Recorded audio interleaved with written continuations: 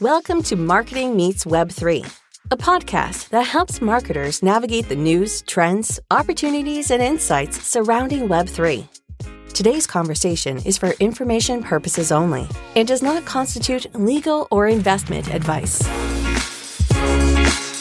Hello, Nick. How you doing? Hey, Alberto. I'm doing well. I've got my workout done. I've got my cup of coffee next to me. I'm ready to talk about the news. That's very nice. But do you have $6 million? Oof, I'm a little short of $6 million today. What do I need $6 million for? Yeah, if you had $6 million, you could have been all in a round that recently closed for a AI-backed Web3 data platform company called Mnemonic. So this. That was a lot of words in one sentence. We're going to have to dive into this one. No wonder they raised $6 million. I mean, if you are AI-backed Web3 and data platform, you have everything going for you. All the words, yeah. Tell me about it. What's going on? Yes, so this company is a provider of AI-backed non-fungible token data and analytics for enterprises and Web3 developers. And what's I think most interesting about this, aside from the puzzle of names and stuff, is that this round was led by Salesforce. So Salesforce Ventures was the one that led this, and I guess is the one that put in the most money. And I think this is the interesting part, because this means a total Web2 company, Salesforce, dedicated to helping Web2 companies, is getting into this, which is AI, okay, but it's also Web3 and it's also NFTs. So they're really getting into this sector. And I think this is the interesting bit. But what do you think? Is this interesting for you as well? Absolutely. I mean, Salesforce, they've been very active in the Web3 space so far. They've already jumped in on things like Web3 loyalty. They've actually announced that there will be a Web3 portion of their product. It's actually going to be a business line. So I think they see Web3 as the future. Salesforce was a disruptor when the web was just coming into its own. So, they basically created their name and their business on the idea of betting on the web. So to me, it makes sense that they would look at Web3 and consider this an evolution and just understand that they need to go here to make sure that they don't get disrupted by a Salesforce of the future. It's, it remains to be seen how this really plays out in terms of strategy. But like a lot of large companies, mega corporations like Salesforce, a lot of times, they'll make these early bets just to make sure that they're playing the game, to make sure that they're connected to what's happening in the ecosystem, to get familiar with the technology, to start building relationships with some of these early teams and these early innovators. So overall, I see this as a positive and a win for the industry. They're kind of disrupting themselves then. I think so, yeah. It's something that this what they're trying to accomplish with this, I think, is something that we've discussed in the past, which is the value that Web3 could bring to something like a CRM. And there's one comment here from Max Comparetto, who is the co-founder of Salesforce Web3 Studio, which I'm guessing is the one that led the round. And his comment is, and I quote, "Our aim is to empower organizations to thrive in Web3 by providing them with a holistic view of how customers interact with their brand across traditional and emerging digital channels." So it's basically using Web3 to follow the customer, to follow the user, and basically track everything this person is doing, right? Yeah, absolutely. I mean, Salesforce at their core, they're a CRM. So they've of course grown into other things like their marketing platform, and they have a lot of tools for managing a total customer relationship. But at their core, they're really about understanding customers and making sure that you're giving your customers the best experience by creating a unique and personalized journey for them. So, I think this fits right into their overall vision and their narrative about what they're building. At the end of the day, as marketers in the Web3 space, this Web3 is technology, right? And technology needs to serve our business aims and goals. And the need to understand customers is never going to go away. There's never going to be a day where a marketer says, you know what, I don't need to know what people want. I don't need to understand my customers to build a good relationship. Web3 just gives us new tools to bridge that gap and start having better conversations with customers when consumers we've honestly gotten pretty jaded with the way that current systems work. We're tired of being followed around the web. We're tired of being tracked and advertised to. That doesn't mean that we're not willing to interact. That doesn't mean that we're not willing to trade some of our information. We want a better deal. With NFTs and Web3, the CRM business is, I mean, you're kind of cheating here, no? Because I mean, when a person has their identity, their desires, I mean, the experience within Web3 in the form of tokens that they carry around in their wallets, I mean, you have all the story there, right? So it's kind of like a bit, so all this information that you were struggling to gather in Web2, in Web3, you basically have it all in front of your eyes. You know what this person purchased, you know when they purchased it, you know how they did it pretty much, you know which airdrops they received. So you basically have everything in front of you. So it's a bit like cheating, no? Yeah. I mean, I guess it depends on how you look at it. It could be looked at as a cheating compared to the current system. But if you think about what this empowers in terms of the consumer's control of their data, it's actually a much better deal for customers. So, I see a world in the future where once Web3 is a little bit more mainstream and people, there's less friction around things like wallets, or they don't even have to think about things like wallets, there's going to be a day where those NFTs that we're collecting that do represent things like purchases and interests, we're going to have control of those things. And there will be a world where you and I will be able to create profiles. Maybe that happens in the browser, maybe that happens in the wallet, but those profiles then will be able to associate with different NFTs.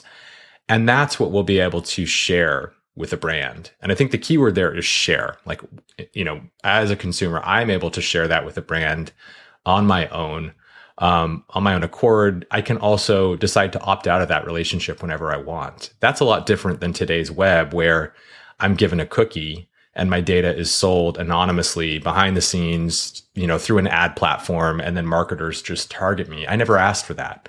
This is a different way for consumers to raise their hand and say, I want to know more about your company. I want to know more about what you offer. I want a better deal. Yeah, it's true that in many cases, your information ends up going somewhere and you don't even know where it's going. And some companies, of course, use this for their marketing. And I'm not saying that they take advantage, but they do get in there without you giving permission in some way, or without you really caring or having some care or interest in this company, which is different than what happens in another kind of marketing, which is the second topic I want to talk about today, which is influencer marketing. With influencer marketing, we have a different situation, right? Because in here, what we have is a relationship built between a person and the influencer, of course, that is somewhat influencing on the first person.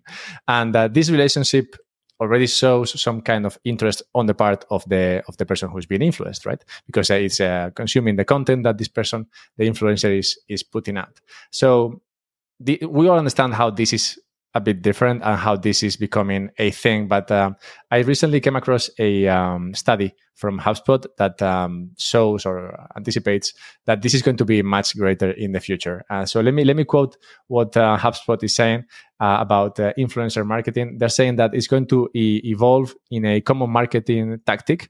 And they anticipate that 89% of marketers who currently use influencer marketing will increase or maintain their investment in 2023. And furthermore, 17% of marketers are planning to invest in it for the first time next year.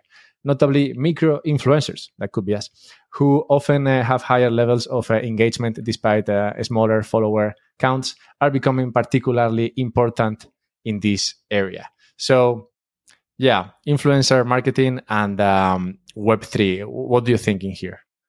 Well, before we dive in, I want to back up and just correct something you said. You said that could be us. No, Alberto, that is us. We're the micro-influencers. Are we already? Nice. We're already there. Nice.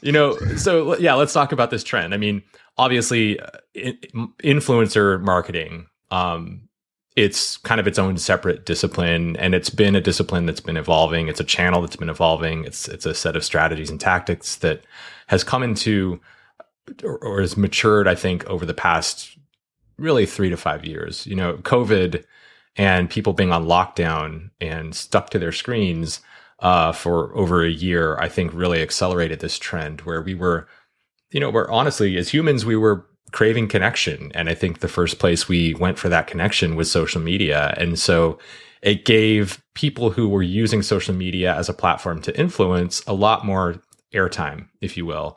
They had the spotlight for a lot longer than they might have if we weren't all stuck inside on lockdown.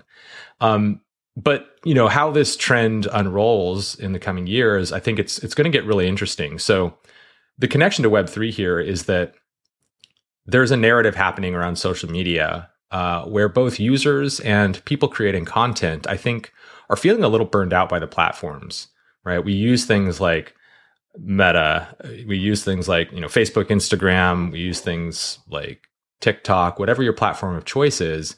That platform in the middle is a gatekeeper.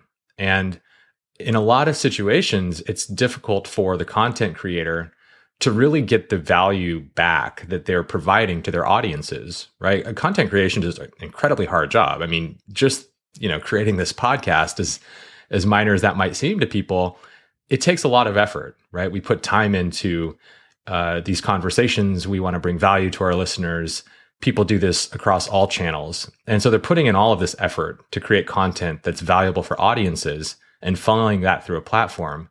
However, they have no control over the rules of that platform, the way that content gets distributed, or how they're compensated, if they're compensated for that content at all. And so where this gets pretty interesting is Web3 is an opportunity for influencers and content creators to basically not completely free themselves of platforms, but give themselves a lot more latitude to take their audiences from platform to platform wherever they see fit. And just to play that out a little bit further, the way this could work in the future, there are some kind of emerging experiments around something called Decentralized social. And these are platforms that basically take the idea of social media and flip it on its head. And they say, what if the platform isn't actually providing the value? What if the content creator is? And what if the content that they're creating is actually contained in an NFT? So the things that you post, the comments that you accrue, the interactions with your audience could actually be contained in one or more NFTs. And that way, if you decide to go to a different platform, you can take your content with you. That's a big sticking point right now for platforms, because if you're a YouTube creator, it's impossible to take your YouTube content with you. Sure, you can go upload your videos somewhere else, but all of that, that juicy following that you've accrued, that's not going to go with you.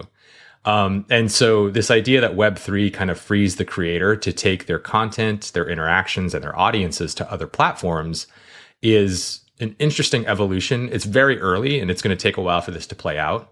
But if we get to a world where influencers and content creators can freely move between platforms without the penalty of losing their audiences, I think it puts marketers in a much different position to build relationships directly with influencers, to worry less about the distribution platform, and to know that they're targeting audiences based on the quality of the content and the influencer's ability to deliver value, not just do things like game the algorithm.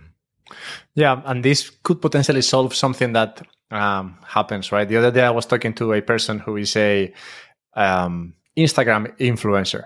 And he was talking to me about, well, not an influencer, but he's got like 100,000 followers, I guess, on Instagram. So he was telling me that he wanted to move from Instagram to Twitter because the audience that he's targeting or talking to in Instagram is not the right audience for him, although he grew in Instagram and is finding it hard to make the jump from Instagram to Twitter with the same ideas. But the thing is that he already grew in that one, and it's becoming difficult for him, or it's proving difficult for him to just move his content and his presence from one platform to the next. And I guess this is the problem for many people who may be TikTok influencers but not Instagram influencers, or Twitter influencers but not Instagram influencers. And basically, the content is the same. And what changes is, of course, I guess, the audiences and the way the content is presented. But it would be nice if what you're saying, becomes somewhat true, where, you have the content goes with the person instead of being part of the platform. I think some stuff like this could potentially be solved. We'll be right back after a word from our sponsor. This podcast is brought to you by Step 3, an engagement marketing platform that helps brands build deeper customer relationships. Step 3 makes it easy to design custom branded membership programs that include rewards like exclusive content, VIP event passes, merchandise, discounts, and more. Unlock new revenue streams and enhance customer lifetime value with Step 3's easy-to-use no-code tools. Go to step3.io to learn more. Coming back to the piece of news that we were covering, this could open up the market for agencies, marketers to find these micro-influencers and to target them, to acquire them for campaigns in an easier way, I guess, right? If there was something like a market with all of these NFTs that have the content from these micro-influencers, I think it would be easy to just bid for these micro-influencers and create a market for this. Yeah, absolutely. I mean, we've seen this happen with things like audio and video licensing, right? So, there are now very big brands that have built their business on top of basically creating a platform where creators can upload content and they can license that to brands, other creators, et cetera, marketers. And the same thing could potentially happen with content and with social. So, this, for a lot of people, I think this is going to sound like a pretty far away concept, or it's going to be hard to grasp. But I think the idea to play with here is that if a creator can create their content and they can encapsulate that content and the interactions and the people that are following that content in an NFT, they can basically post that into a marketplace. And like you're saying, market dynamics can set the price of that, supply and demand based on the quality of the content and the direct interactions with that content, not necessarily however well that content did on the platform. Because platforms, they're opaque. We don't know the rules. Sure, there's rules of thumb and you can get some insight into how these algorithms work. But at the end of the day, I mean, there are thousands of stories of people that have created amazing content and just can't get that sort of distribution happening because they don't get the visibility. And so this is another way I think that content could come into the world and, maybe take us into more of a content cottage industry where creators are, very focused on creating quality. Brands are finding those micro influencers directly and creating one-to-one relationships with those influencers rather than just relying on how are you doing on platform X, Y, or Z. Right. Yeah, instead of relying on serendipity, which sometimes sometimes it's crazy, but it's sometimes it is sometimes a good surprise when you come across something that you haven't seen in a long time, and you're like, hey, I know this thing, like the case for the third news that we want to cover today, which is about Slim Jims. And when you suggested this one to me, I was like, Slim Jims. I think I know this one. Wait, are you talking about Slim Jim like Snap into a Slim Jim, the beef jerky? Yeah. That's the one. Okay, so tell me about this. What's going on? Yeah. So Slim Jims is this brand that sells jerky, right? And I'm very much into meat myself, and it's always hard for the meat lovers to find snacks that really go with our choice of food. So that's why when I found about jerky, which is not a thing that we have in Spain, I was very much interested. I was like, okay, a lot of protein and meat in a very tiny stick. I like that. It's the kind of snack I was looking for. So for a while, I was very much into Slim Jim's jerky, and so that was a surprise. Then when years later, I find out about these meat appers created by Slim Jims, and yes, it's basically a metaverse. They're playing with so it's not me pronouncing it wrong, which sometimes happens. No, in this case, they're making the joke of metaverse instead of metaverse. But yes, they're playing with the meat word in this case. And so they created this where you can pretty much create your own NFTs, and they come with digital currency and a lot of stuff that really it is a bit complex. But thankfully, I think you've been user of this metaverse already, and you can somewhat explain what the process is, what the goal is, what is actually happening in this metaverse. Yeah. So, no, thanks for the recap. And full disclosure, Alberto and I did go through this experience before we recorded this episode to have a firsthand account of what they're doing in the metaverse. So we've got some details here. I minted a Giga Gym, which we'll talk about in a second. And I think this is a really, really excellent example of a brand doing Web3 in a way that's fun, that is accessible, and that actually is, complementary to their business outcomes, which at the end of the day, we should have some fun, but we've got to move the needle. So here's what's going on. The metaverse, it's a mint experience. It's obviously coming from Slim Jim, the brand, and they've built this really fun interactive experience, web-based, where you can go and you can mint an NFT, and your NFT is a Giga Gym.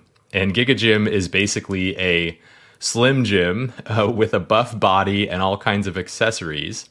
And they're doing some really cool stuff here. So I'm just going to talk through some of the experience and some of the things that I think they're doing right.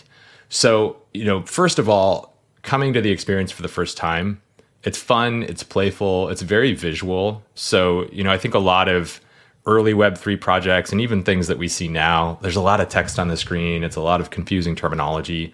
They're not doing that at all. However, they're also not shying away from this term Web3, right? They're not trying to hide this as, just another Web2 interactive experience. They're being very Web3 forward here, which I think is the right move, based on the way they're positioning this.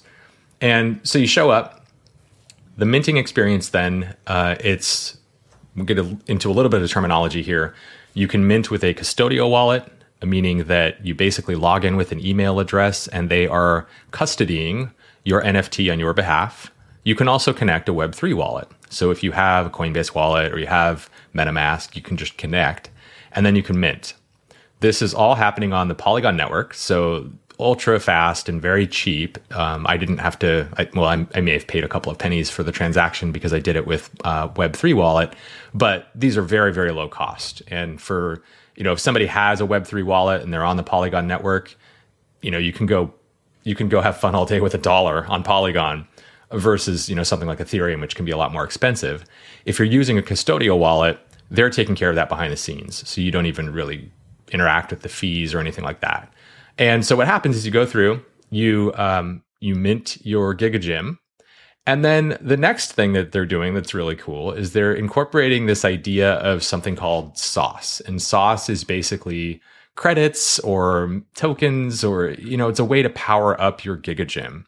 And so they have Giga Gym goes to the lab, and the lab is basically where you can power up your NFT. And by power up, it means that you can take this sauce. They give you a little bit of sauce in the beginning, and you blend sauce in this little mixing machine, and it spits out an enhancement for your Giga Gym. So you're evolving your NFT as you go. Keep in mind, this is all happening in the artwork. And so your actual NFT is changing. It's dynamic. We've talked a lot about dynamic NFTs in the past. And this is a great example of how you can take this fun approach with an evolving NFT that changes based on somebody's interaction with your brand. So that's all great. However, we did say that this needs to map to business outcomes. So the other cool thing that they're doing is that to earn that sauce that is going to level up your NFT, there's a couple of ways you can do it. One, you can interact with them via Discord, and I'm sure they'll have other ways to earn that sauce that's based on your interaction. So it's driven by your participation. They're encouraging people to interact with Slim Jim. They're getting the brand in front of their audience.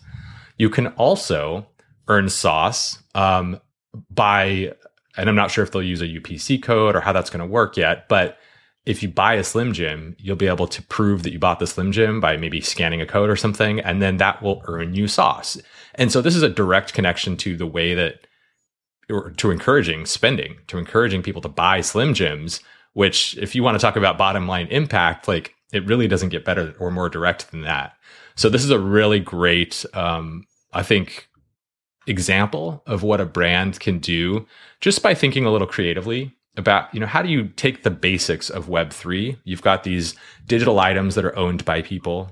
You want to make them fun, a little bit spicy with this idea of powering things up and the image changes. So There's a rarity component. There's maybe a little bit of competition happening. You add in some utility and you gamify that utility a little bit by introducing some ways to earn those power-ups. In this case, sauce is the way you do that. You sprinkle in some purchase incentives, again, through sauce. And in their FAQ, they also talk about a forthcoming leaderboard.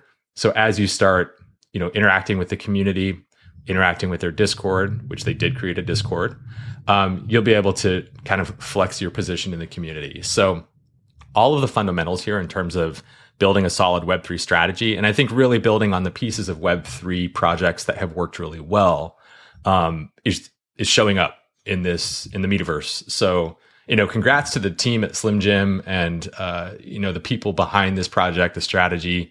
I think I'm really curious to see where this goes. I definitely minted one. Alberto, you're probably going to hop off this call and mint one too. But what do you think?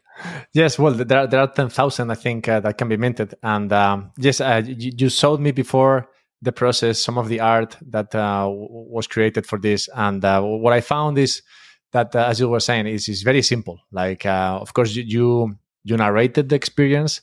And for someone who is listening, can sound or can feel a bit complex, but no, not whatsoever. It's very simple. Every screen takes you to the next. It's just click, and everything is well explained. And it's like playing a 90s video game with the most basic interface, but still it's a very very good design. And yes, overall a very nice experience, which, as you said, is also connected to actually selling product, which is the main goal, or should be, I guess, the main goal. Okay, we've covered these 3 pieces of news today. Can we maybe get into the takeaways that we want to discuss for today's news? I think, let me start. I think what we see here is, so first, how companies that use databases can benefit from something like Web3, potentially in a massive way, because of what we suggested, what we mentioned before about the tokens and the wallets being open and public. That makes the whole experience much easier. Not so much friction as in Web2. And again, this in my mind, at least, is connected to the second piece of news that we talked about, the influencers. Because again, I think this translates, or this simplicity could also be brought over to this influencer marketing that is taking off. And I think, like HubSpot thinks, it's going to continue to grow. And yes, I think the one that I think brings the most benefit today for companies is, of course, I think the third piece of news that we covered today, the Slim Gyms. Not only because I love Slim Gyms, but because the experience is really easy and very easy to translate to a business, right? Because you're basically creating a gamified, or like a game. So you're taking a snack and you're creating a game, and the game is incentivizing you to basically purchase more snacks, which I think is very nice. Yeah, no, I agree with all your takeaways. I think one that I'll add, just to maybe wrap this whole piece up, is we are early, but we're also moving really quickly as an industry. Web3 is really coming into its own, and every day we're seeing more and more evidence that people are going all in on Web3 or plan to go all in on Web3. So, if you're out there and you're thinking about how do I start using this in business, take a look around at what your peers are doing. Take a look at some of the case studies out there around what brands are already doing to get involved. Get familiar with the technology, experiment, because there's a lot of opportunity out there, and we're looking forward to more and more of these stories. Right. Yeah, and I think it's low-hanging fruit at this moment, right? Like we're talking here about Slim Gyms creating this and doing a very good job, and it's not really something that looks super complex. That I'm sure they didn't spend 1 year or 2 years developing this. It's good developed and it's good strategy, but I don't think they took 2 years to build it. So yeah, it's really something that could be very easy for any company at this stage. Well, thank you, Nick. Thank you, Alberto. See you next time. Talk to you.